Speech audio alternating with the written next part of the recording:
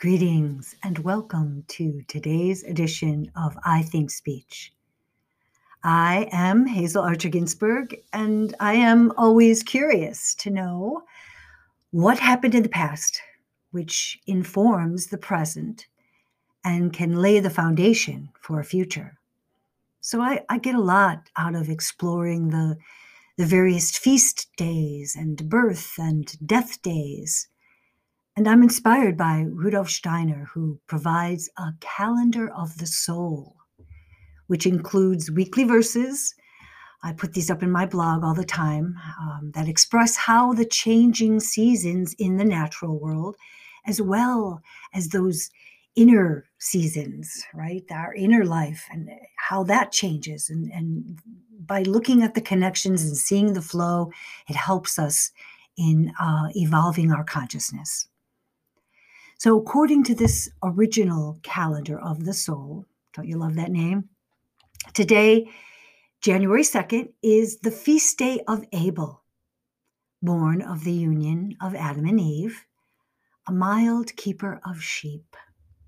We hear in the Bible story how, as a shepherd, Abel accepts life as the Creator provides it and offers the Creator back to itself, which was gladly accepted.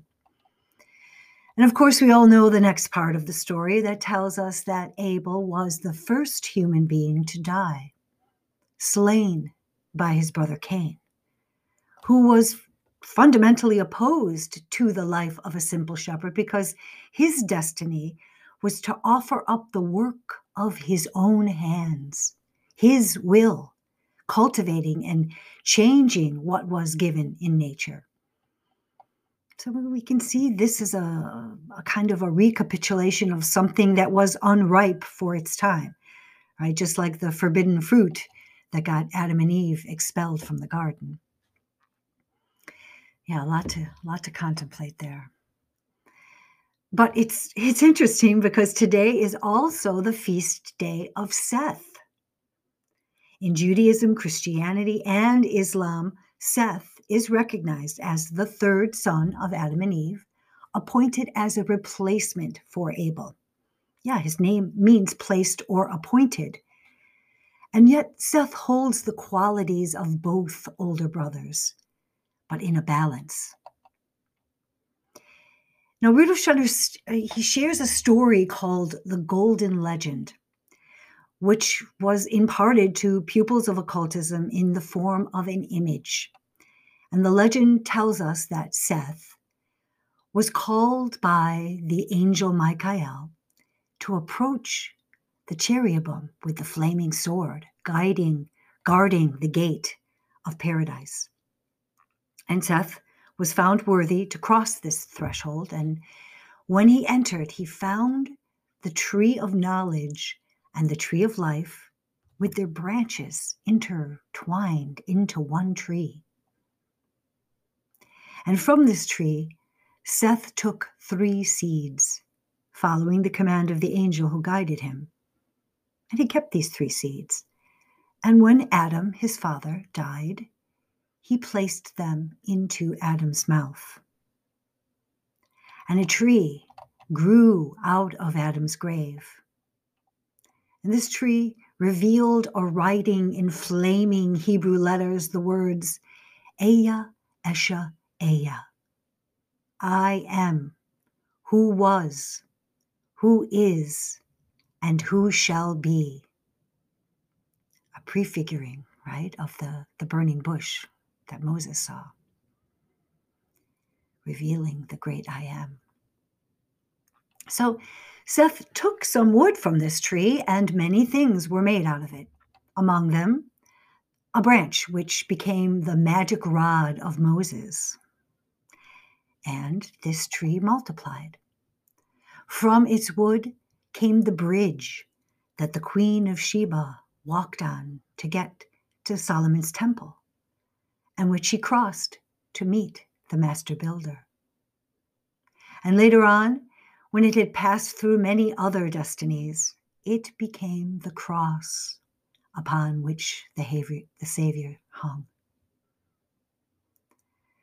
And so the legend connects the wood of the cross of Golgotha with the tree which grew out of Adam's grave from the seeds of the tree of paradise. Such an evocative legend, right? This was used in Rosicrucian initiation rites. And in a minute, you'll see why I'm interweaving these seemingly diverse images together when we explore the obvious connections with the ninth holy night. But first, the foundation is laid to show that today is also the birthday of Melchior, the oldest member of the Magi, the king of Persia, who brought the gift of gold to the Matthew Jesus.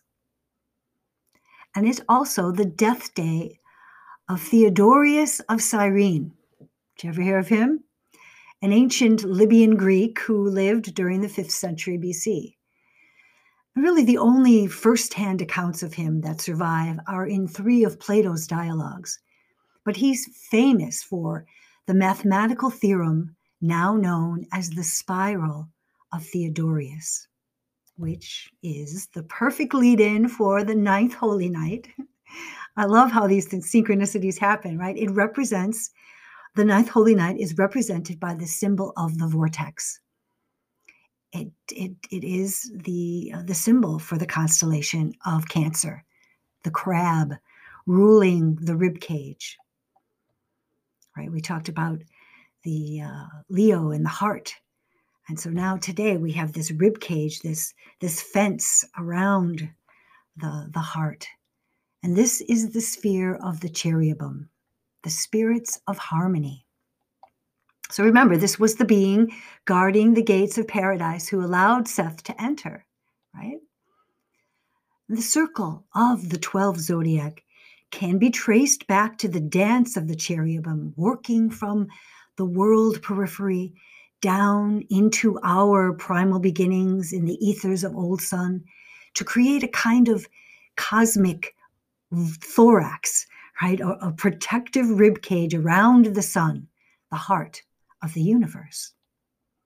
So it makes sense that the cherubim are represented as holding the boundary, the protective fence around the Garden of Paradise.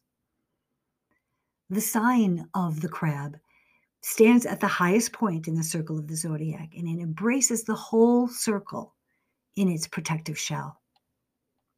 The crab is a modification of the vortex, an ancient occult symbol which outpictures the harmonious transition between cycles.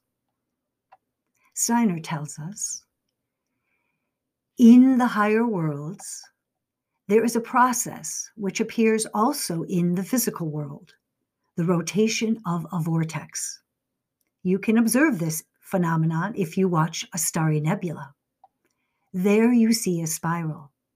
That is on the physical plane, but you can observe it on all planes.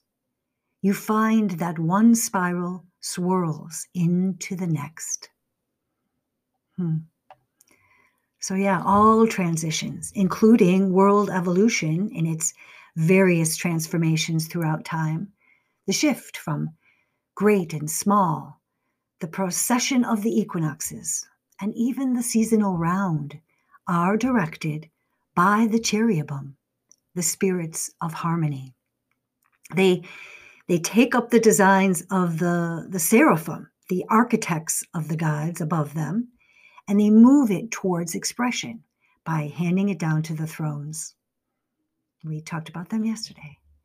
So here we see the harmonious interaction that occurs between these hierarchies. The spirals of the vortex provide the revolving movement, while the space in between the arms of the vortex relates to a rest or pralaya, a pause, before the spiral transitions into a new phase.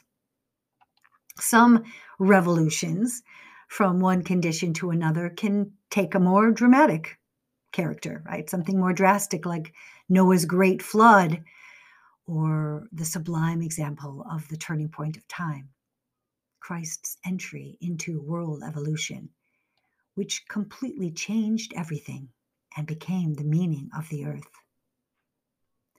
And it's interesting to note that John the Baptist was born under the sign of the crab, who in previous lives had been Elijah, and before that, Adam, the first earthly man, who then became, after his death, a kind of group soul for the apostles, providing them with a sort of protective shell around their human zodiac circle, a rib cage around Christ Jesus, the son heart of the 12.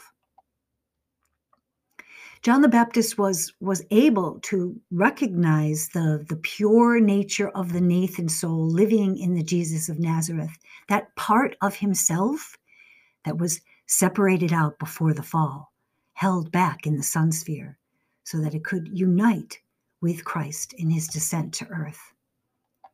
And we see a connection with the cherubim, with Adam and Eve, right, at the fall, when the human being was cut off from the Trinity, the realm beyond the zodiac, right? And the way was barred by the cherubim with the flaming sword.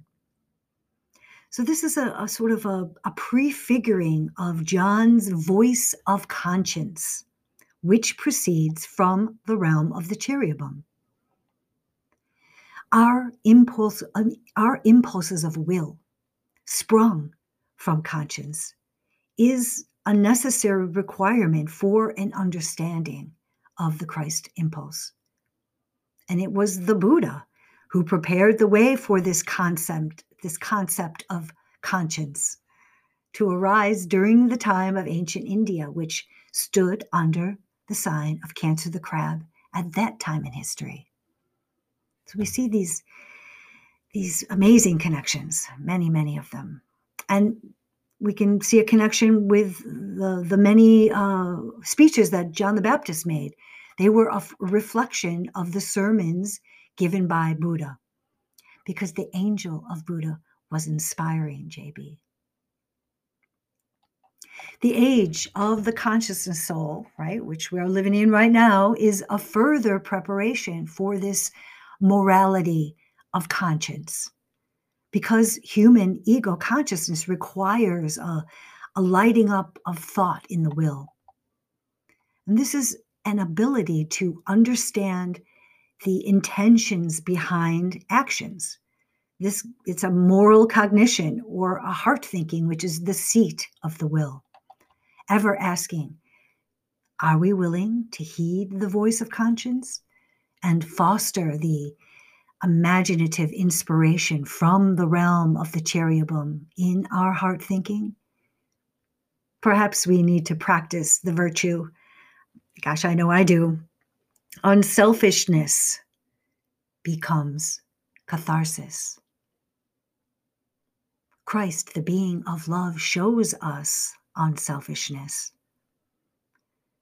I think, it was Aristotle who coined the term catharsis, which comes from the Greek meaning to cleanse or purge. So by emulating the being of love and striving to act unselfishly, we can have the catharsis that cleanses us and opens the way, so we can transition gracefully in our journey back to the Godhead, our ultimate evolutionary goal. Well, I'll see you in the spiraling vortex. Peace.